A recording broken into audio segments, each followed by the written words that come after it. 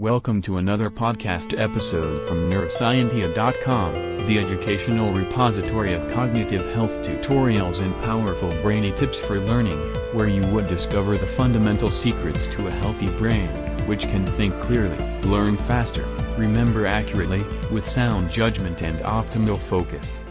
Want to learn something new? Here you go. Supporting special needs learner. Motivate and encourage.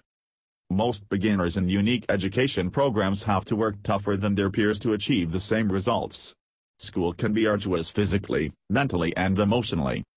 That's why it's so essential to furnish plenty of motivation and encouragement, particularly to adolescents who conflict with the specific learning difference that is challenging to see.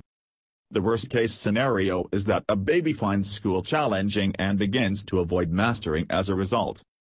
You would possibly try discovering position models in profitable humans who have overcome a comparable challenge, or use what you know about a toddler to locate the points that pressure them to reap their best. Help them discover and advance their strengths. The key to inclusive unique training programs is understanding and accepting students for who they are. This ability not simply helping them overcome their weaknesses, however, assisting them in discovering and growing their skills too. Some humans partner one-of-a-kind education desires with a lower brain, however, this is not necessarily the case. Help them find their strength and develop it.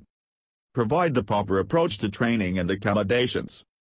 No two persons are alike, and this is especially authentic when it comes to college students who hostilities with bodily impairments or unique getting-to-know differences such as dyslexia, ASD, and AD/ADHD, where a large spectrum of capacity can present. Most diagnostic trying out results in a record in which tips are made for approach training that can assist the pupil cope with any issues he or she is experiencing.